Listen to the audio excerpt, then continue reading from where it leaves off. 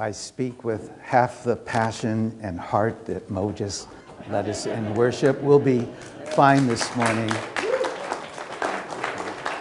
So I'm going to speak on the Holy Spirit tomorrow morning at my class, but that's for tomorrow. For today, for right now, I'm asking that the Spirit of God would touch every single one of you as we break forth His Word, that those of you who just need to be encouraged would be encouraged by the Holy Spirit of God. Those of you who need some healing would be healed by the power of the Holy Spirit of God. Those of you who just need to find something fresh in your life, that maybe today would be the fresh wind of the Holy Spirit that would take you into a new place and a good level. May the Holy Spirit meet your hearts this morning. So when my younger son was in high school, he was a pitcher on the Laguna Beach varsity baseball team. And whenever he would pitch, it would be nervous time for me. As all of you parents know, when your kids are growing up and they are competing and they are doing sports or maybe the band or theater or dance, you get amped up. You want them to do well. And on this particular day, it was late in the season and the team was fighting for the playoffs and my son was pitching.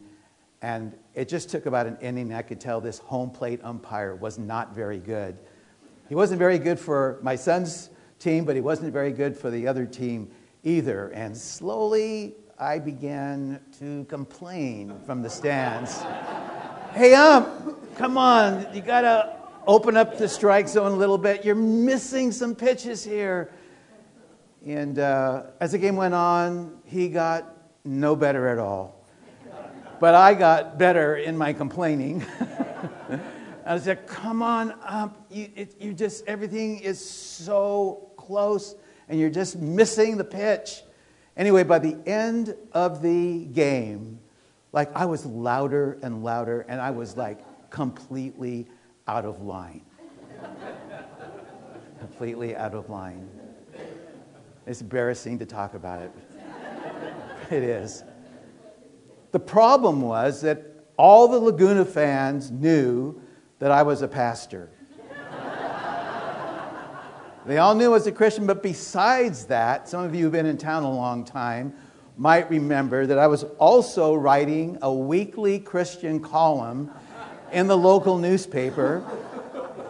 It was called Lifting the Veil, in which I sought to impart Christ in creative and inspiring ways to the community. I wrote that column for almost 10 years. It was called Lifting the Veil, and I had a great time doing it. Jerry Ledbetter was the owner and publisher of the paper, and he was a Christian, and I could write anything I wanted. Back to the game. As the game ended, one of the parents said, "Hey, Jay, why don't you write about your behavior today? Why don't you write about your behavior today in your column next week and tell everybody how you really are?"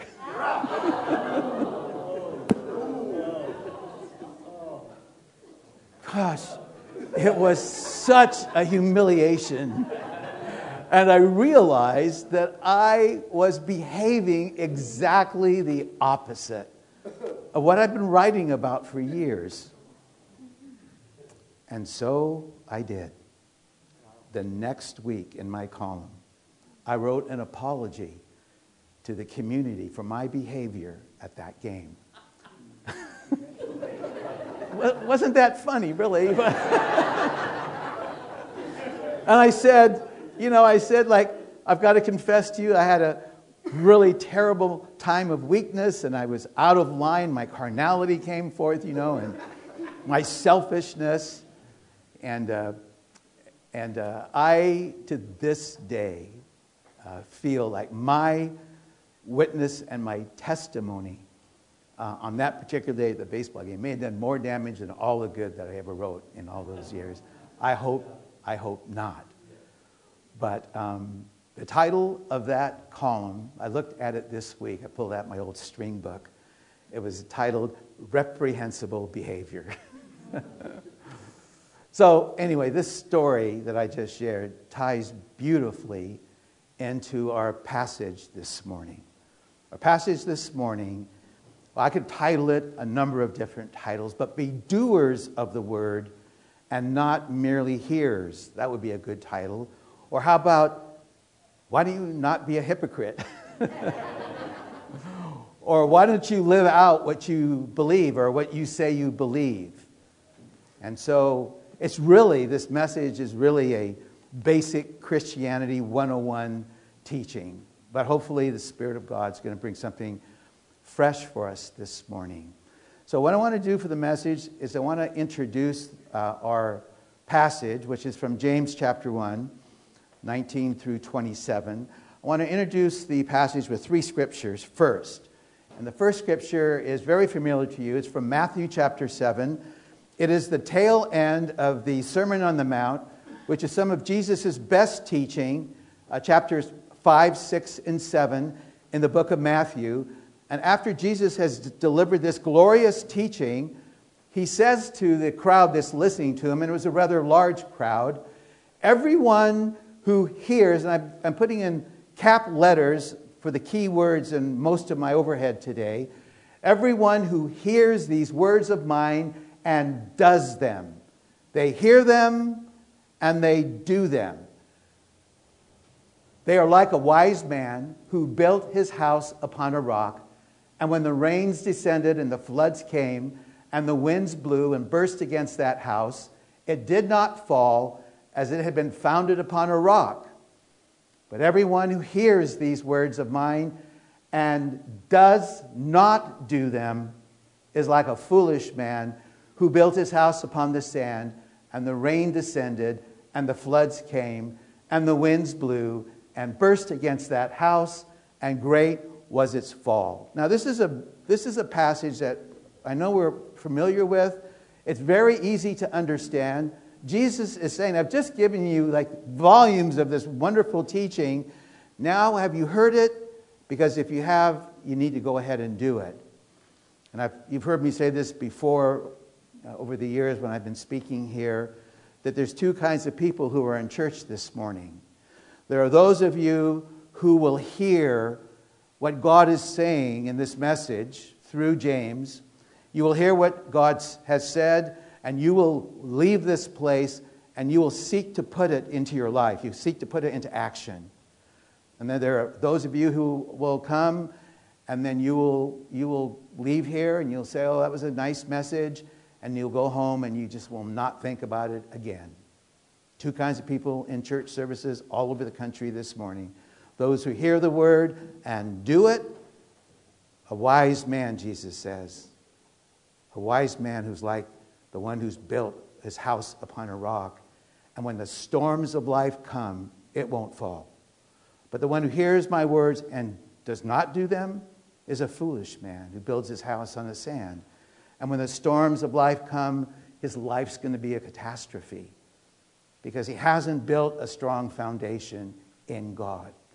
Again, this is Christianity 101. This is the basics of who we are as believers, that we listen to what God has said and we simply do it. We listen and we do it. It's not difficult. Next passage is from Luke, and there's a woman listening to Jesus' teaching, and she gets overwhelmed, and she says to Jesus, she cried out and said, "Blessed is the womb that bore you and the breast at which you nursed." In other words, she's saying, wow, what an honor for this woman that gave birth to you. And Jesus doesn't contradict her, but he does say, blessed rather, or even more blessed, are those who hear the word of God and do it. Now, I'm just going to make a simple statement here. God's word, the things that he asks us to do, are not just to see if we will obey them. God gives us his word because when we do obey him, our lives are better. Amen? Amen? Like if you do what God says, your life's going to work out better than it has. Doesn't mean that there's no problems, no challenges. We all have that. But what Jesus is saying to us, what God is saying, if you just do what I ask you to do, things are going to go much better than otherwise. The third passage, very familiar to all of you, is from 2 Timothy chapter 3. verses 16 and 17. And it talks about the inspiration of Scripture, that God used James. James wrote the book, but God wrote through James. Do you understand that? These aren't just James' words. God used James. This is what inspiration is. The definition of inspiration is God uses the human vessel, like Paul, Peter, James, or John, and he writes through them to communicate to us what he wants us to know. So in 2 Timothy chapter 3, it says all Scripture, how much Scripture? All. All Scripture is inspired by God. Literally in the Greek, God breathed. God breathed. It's inspired by God and it's profitable for instruction, for reproof, for correction, for training in righteousness, that the man of God or the woman of God may be complete, thoroughly equipped for every good work. And if there's any book in the entire New Testament, the book of James does this, I think, as good or better than any other book as far as giving profitable instruction, reproof, and correction. Like, James doesn't mince words. He doesn't mince words at all. He just gives it to us like it is.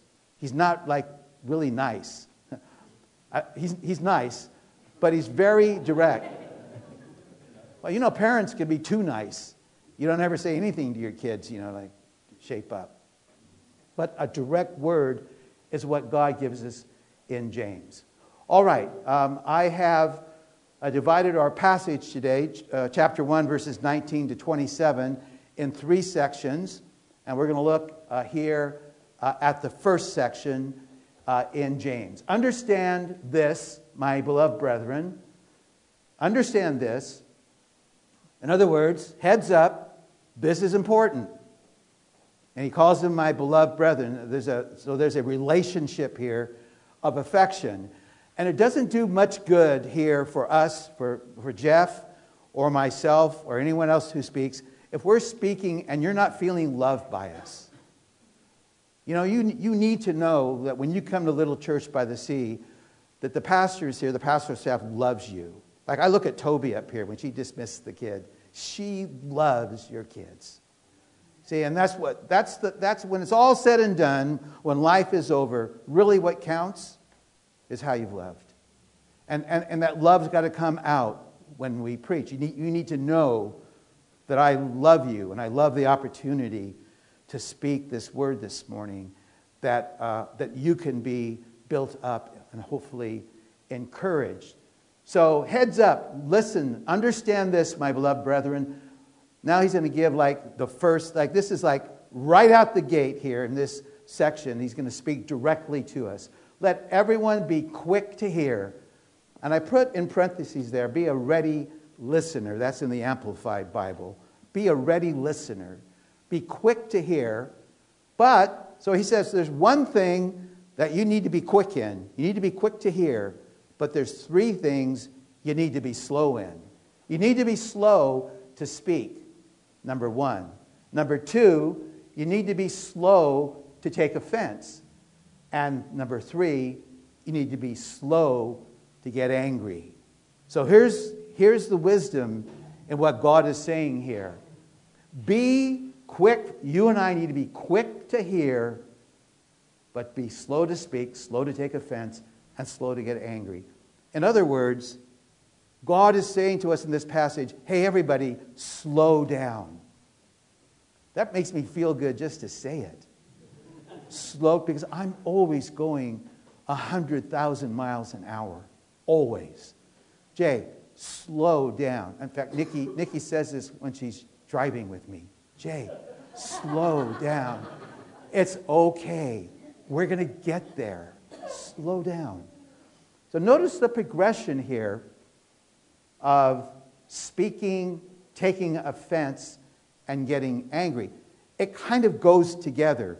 If you hear something, and let's say you're not slow to speak, but you're quick to speak, and the reason you're quick to speak is because maybe you want to disagree with what's just been said. You disagree.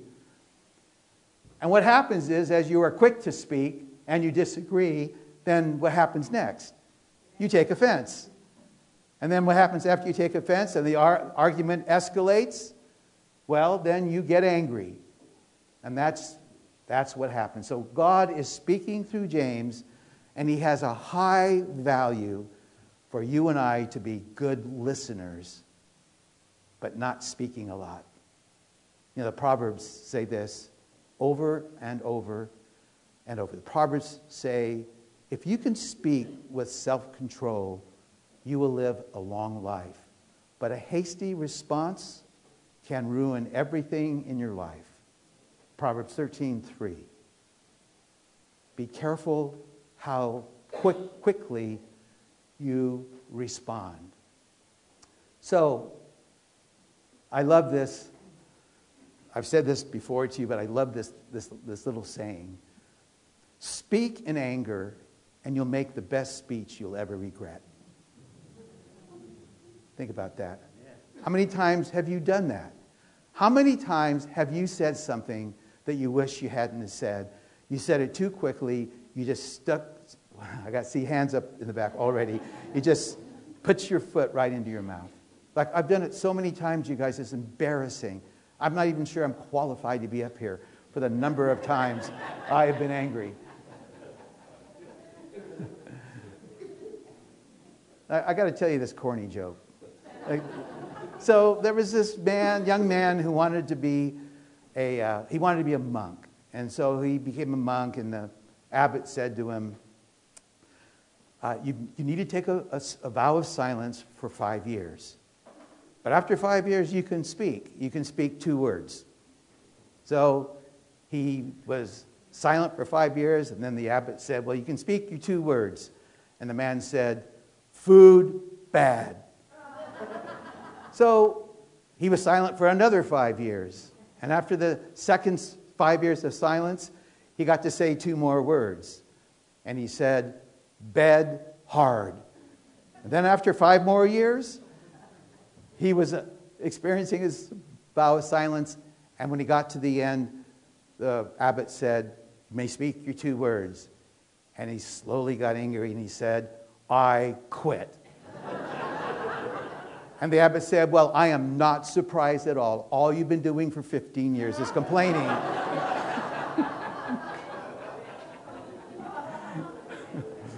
I don't know quite how that fits in the message. I couldn't pass it up. I couldn't pass it up. I knew this joke was going to work because I told my wife and she laughed at it. So, all right. So what happens when we mess up? When we get angry and we have a broken relationship? How many of you ever gotten angry and then suddenly you've lost a friend? Like, happens to all of us. What do we do to restore friendship? How do we repair a fractured relationship? How do we make things right, even if we think the other person was wrong? So I'm just going to give you 5 things that I do when I fall into a relationship that is not good. The next slide here. If we get angry with someone, how do we deal with it? The first thing we do is apologize. And it doesn't matter if you think that you're right or not.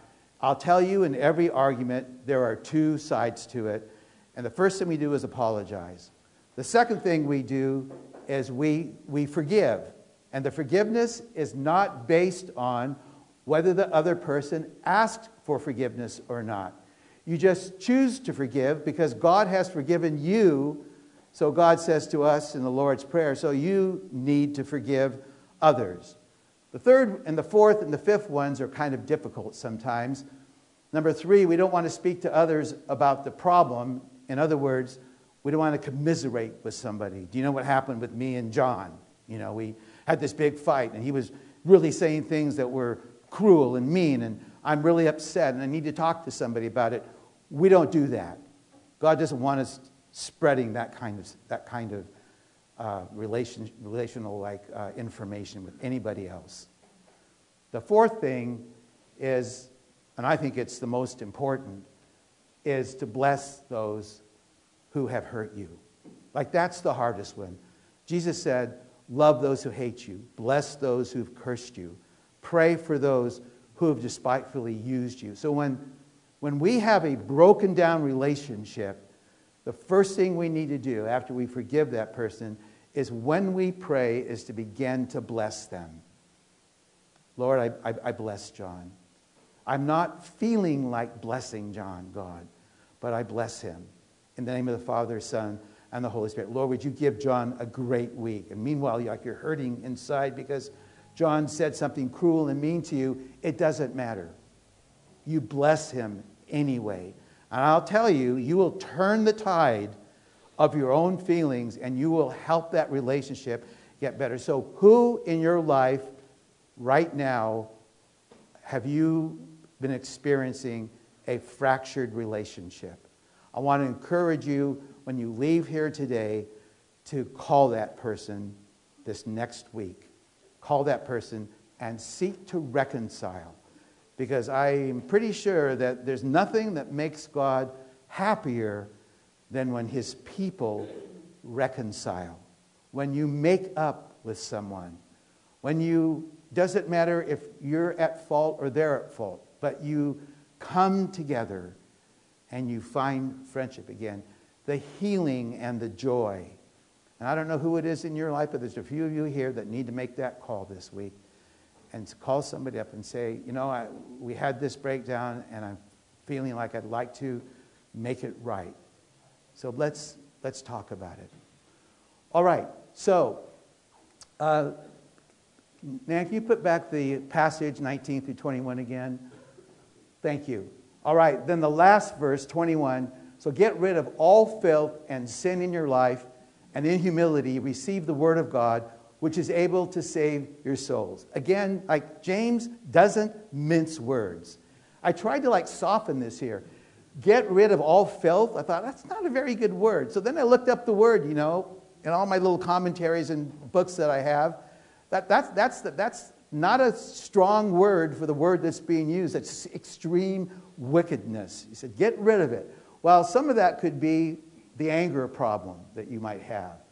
But what it's really saying is, whatever is in your life today, and I'm speaking to myself as I'm speaking to you, whatever that's in your life that has maybe latched onto your life and that you know is wrong, God says here, get rid of all of it. So it could be that you judge people. It could be that you criticize people. It could be that you're a complainer. Or it could be more practical things like you're caught up in pornography, or you cheat, or you lie, or you steal. Whatever it is, get rid of it. This is the word of the Lord to Little Church by the Sea today. It's embarrassing to know how many men are caught up in pornography. Up to almost 70% of men dabble or are addicted to it. Get rid of it if it's in your life. Not just men, by the way, it's also women. But it's a huge problem. Drugs, get rid of them. This is what James is directly speaking to us. He's speaking to me, Jay. Get rid of your anger. Get rid of it. Take control over it. Ask me to help you. This is the word of the Lord to us today. We want to be righteous people. So I've chosen a passage in Psalm 24. If you'll go up a couple of slides, Nan. There's a Psalm 24. Should be in there, right here. There it is. Who may ascend into the hill of the Lord and stand in his holy place? In other words, who can go before God, stand in his presence, and feel good about themselves? Those who have clean hands and a pure heart, who have not lifted up their soul to what is false, nor been deceitful. They shall be blessed of the Lord and given righteousness from the God of their salvation. Again, the heartbeat of our message is be doers of the word and not merely hearers. We need to leave here this morning. I need to leave here this morning and be doers of what God has said. All right, our next section is James chapter 1, verses 22 to 25, and this is the central part. This is the central theme of what we're studying this morning. This is the loud and blaring trumpet call, which so relates to that introductory passage in Matthew 7. Be doers of the word, not merely hearers who delude themselves. It's just not doing you any good, folks. If you just listen to this message this morning and you think, oh, I'm feeling good because I heard a Christian message, and then go home and forget everything about it. It does you no good. Zilcho, nada, nothing. Be doers of the word, not merely hearers who delude themselves. Anyone who hears the word but does not do what it says is like a person who carefully looks at their face in a mirror, and after looking, walk away and forget what they look like. But if you look carefully at the perfect law, God's commands that give you freedom and are faithful to it and persevere, not becoming a forgetful listener, but an effectual doer, you shall be blessed in what you do. So here we go. God just says, you know, if you listen to what I say and you do what I say, you are going to be blessed. Now, I want to illustrate that thing about the mirror. I've got a mirror here. And it says here, the person who does not do what God says is like one who looks in a mirror and after looking at it, walks away and forgets what they've just looked at. So I'm looking at this mirror right now. Whoa. Looking pretty good, actually, for my age. Have you ever been to a party and gone into the bathroom, and what's the first thing that you do, right? You look in the mirror, right? So, but let's just say I'm looking in this mirror, and I open my mouth, and there's a big piece of lettuce stuck right here in my front teeth.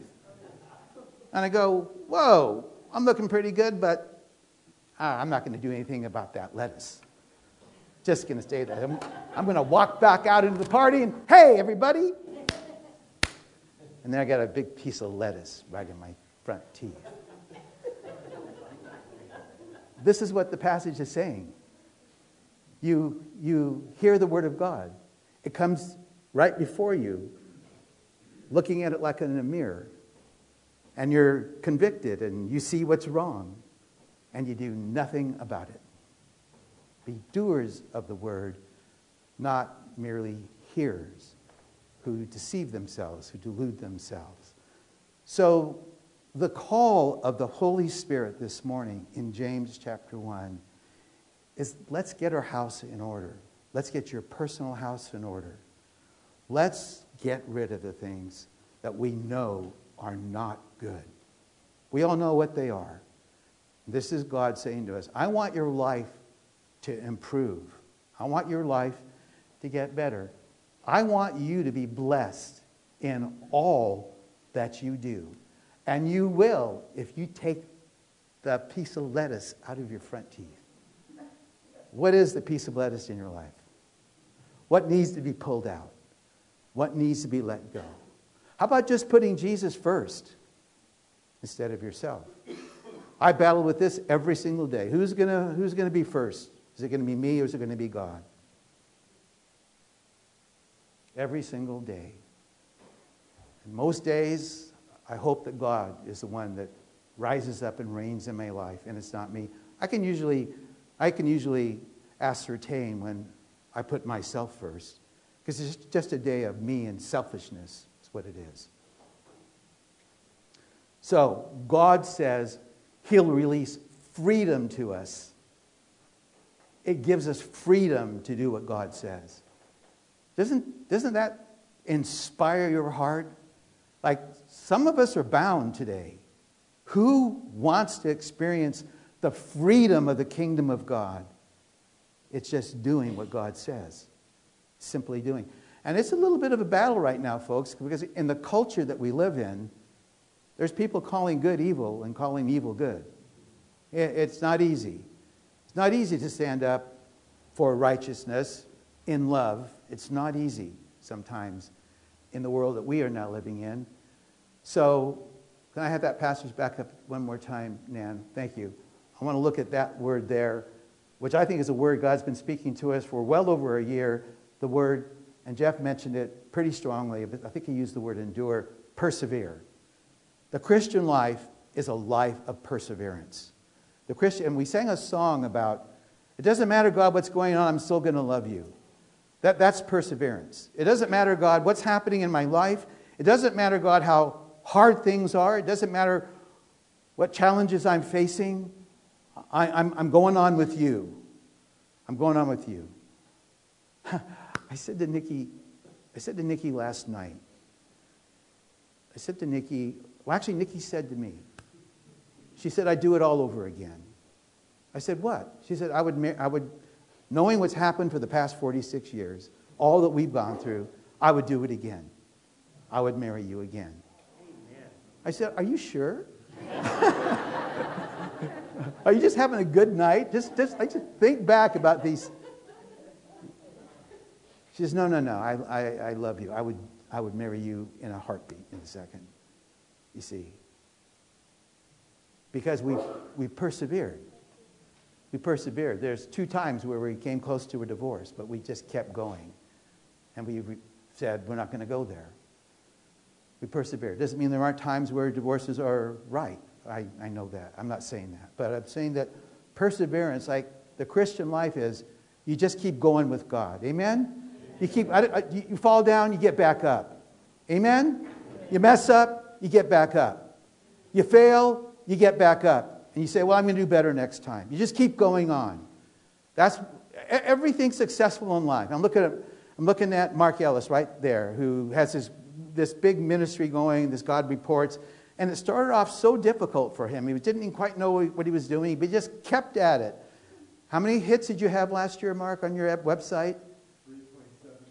3.7 million hits on his website. And he started off with nothing except an idea. You just keep going. You keep going at it. You don't give up.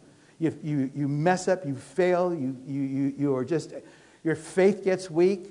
You just pull yourself up. I'm just not going to quit. I'm not going to quit. Helps to be a Scot, by the way, to not quit, because Scots, they don't quit, just by nature. All right, our last section. I got 2 minutes. If anyone thinks they are religious or spiritual, I put in parentheses, but you do not control your tongue, you are deluding yourself, and your religion is worthless. So right back to where we were in the first passage. Be quick to listen, slow to hear, slow to take offense, slow to get angry. That's true spirituality. To be able to control your tongue. 27, this is pure and undefiled religion. And man, James is just going to shoot it right at us again. Just straight arrow. You want to be spiritual in the sight of God the Father? Visit and care for orphans and widows in their distress, and keep yourself unstained from the world.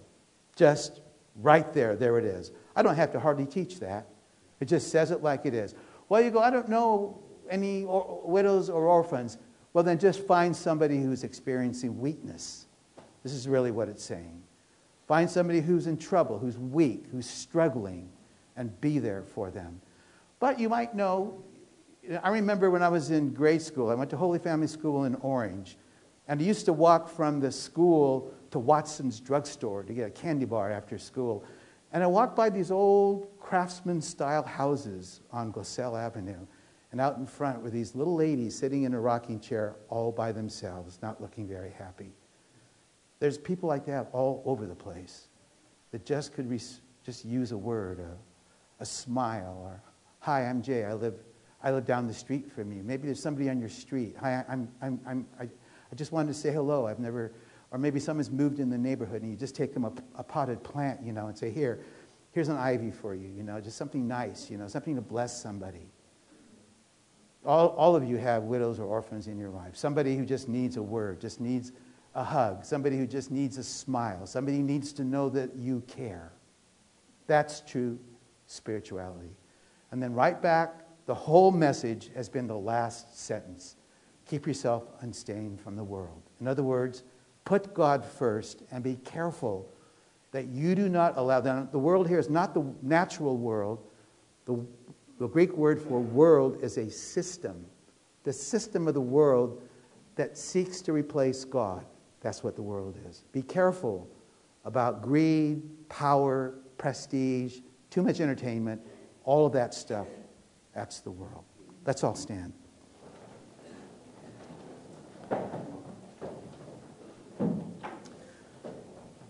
Lord, now as we close, God, I pray for us.